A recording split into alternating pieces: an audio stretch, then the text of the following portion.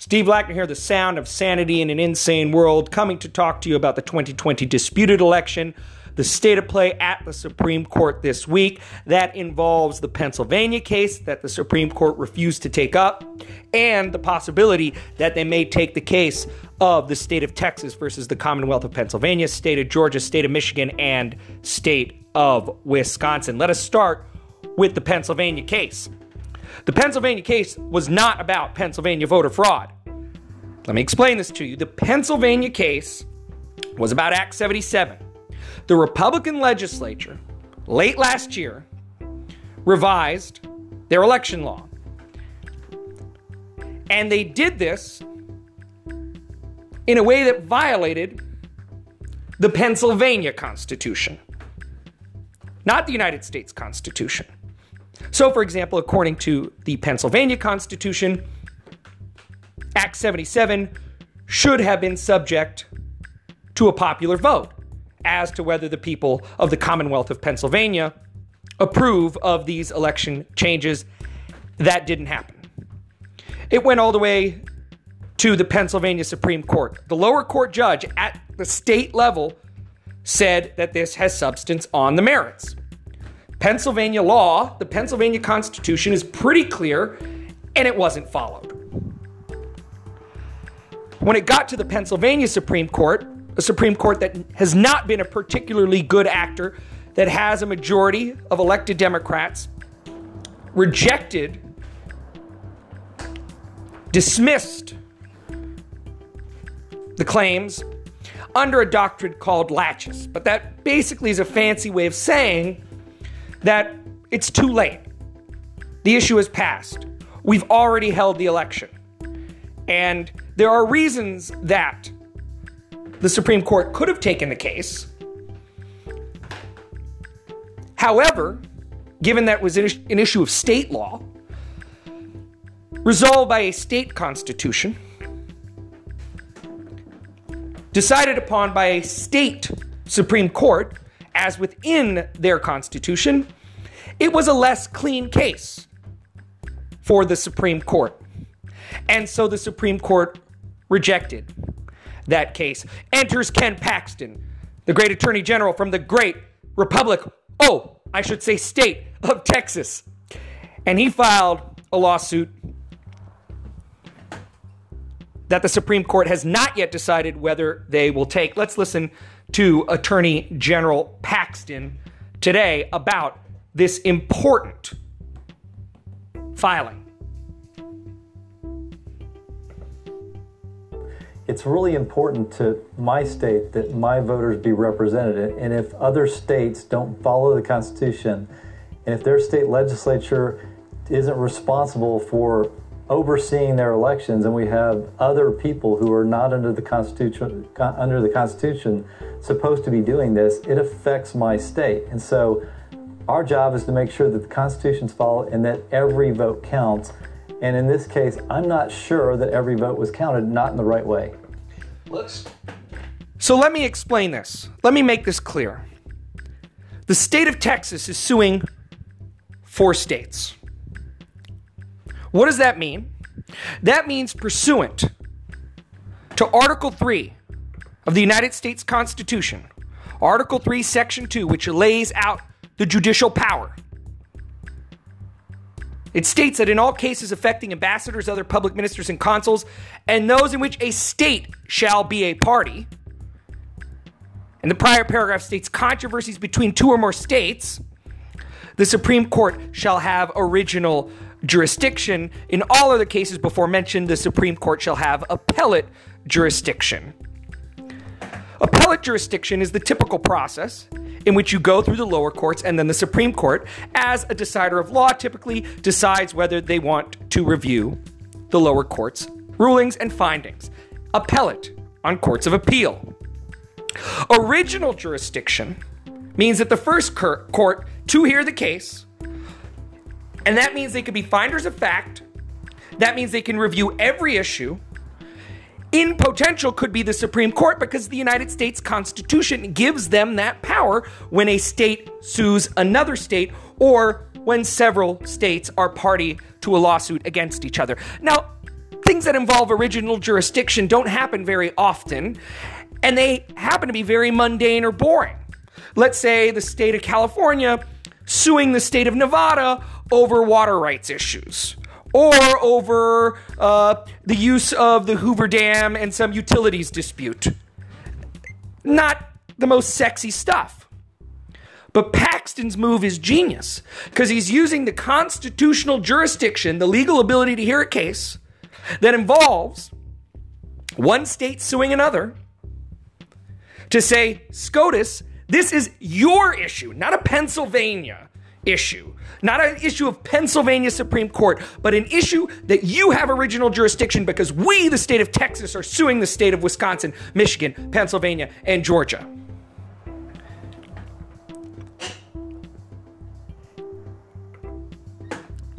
And what you are finding now is that before the Supreme Court has even made a formal decision to hear or decide the case, the media, to the extent that they will report it at all, says there's absolute legal consensus that this is baseless and reckless and frivolous. And this is a whole list of adjectives. And Paxton is a this, that, or the other. But Alan Dershowitz, one of the top legal minds and constitutional minds in the United States alive today, who isn't as hyper-partisan as many others who are in the tank, had this to say this morning when he was commenting about the Texas case.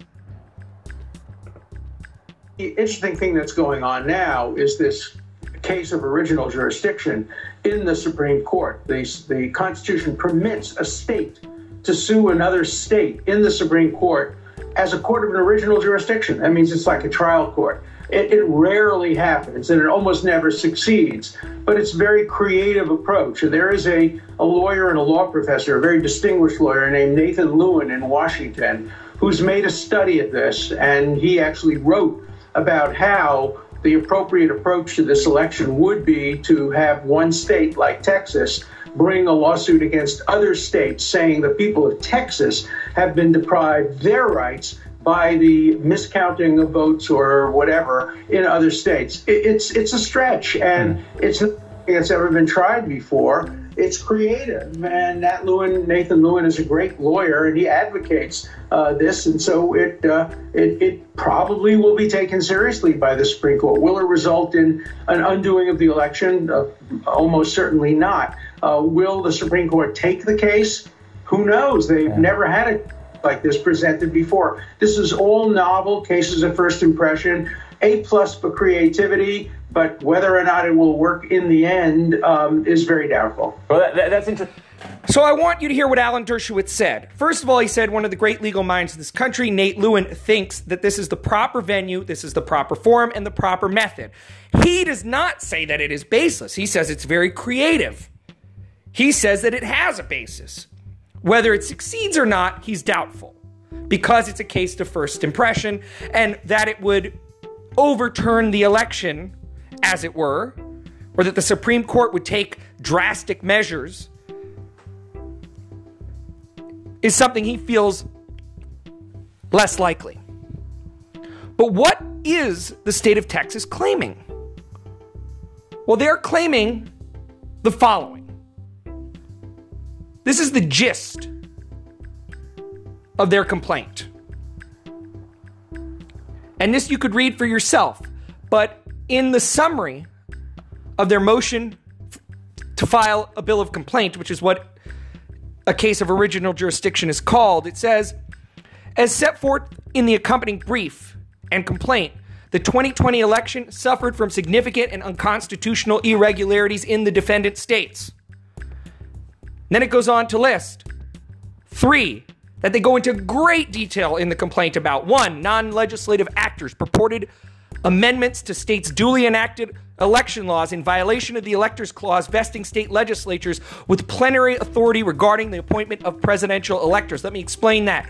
Article 2, Section 1, Clause 2 of the United States Constitution says each state shall appoint in manner as the legislature thereof may direct a number of electors equal to the whole. as the legislature may direct. And these states either had Supreme Courts or governors or Secretary of States violating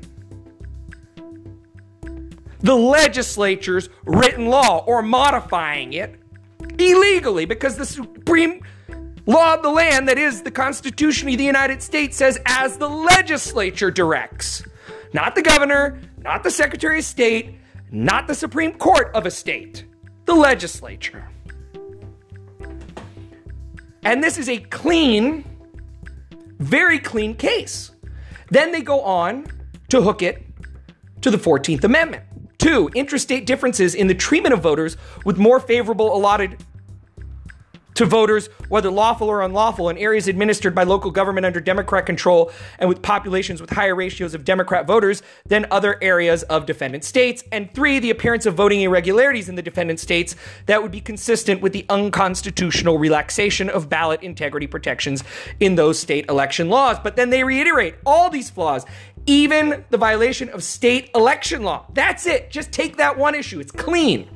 Violate one or more federal requirements for elections, i.e. equal protection, due process, and the Electors Clause. That is, the 14th Amendment of the United States, which versus Bush v. Gore, means that there has to be some level of consistency in how things are counted, and there certainly can't be fraud. And yes, those consistencies have to be within a state. That was what Bush v. Gore was about, essentially. You can't have one county in Florida saying a hanging Chad counts and another saying a hanging Chad doesn't count, and another county saying a dimple Chad doesn't count, but another saying a dimple Chad does count.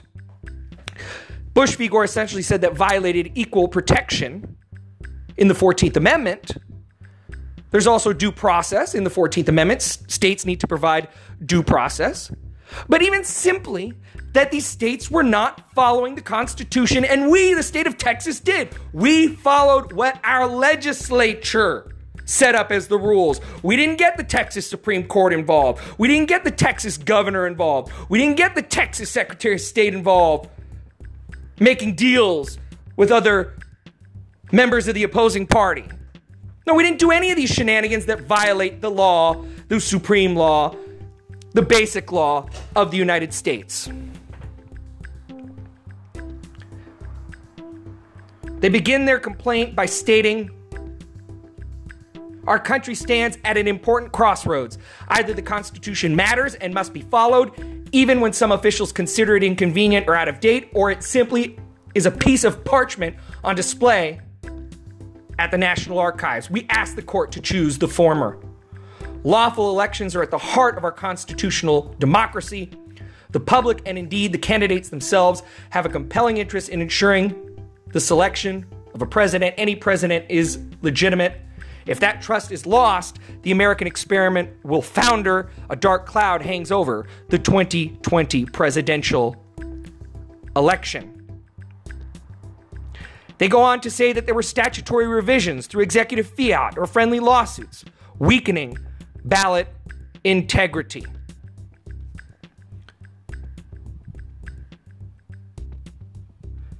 Now, here's the thing.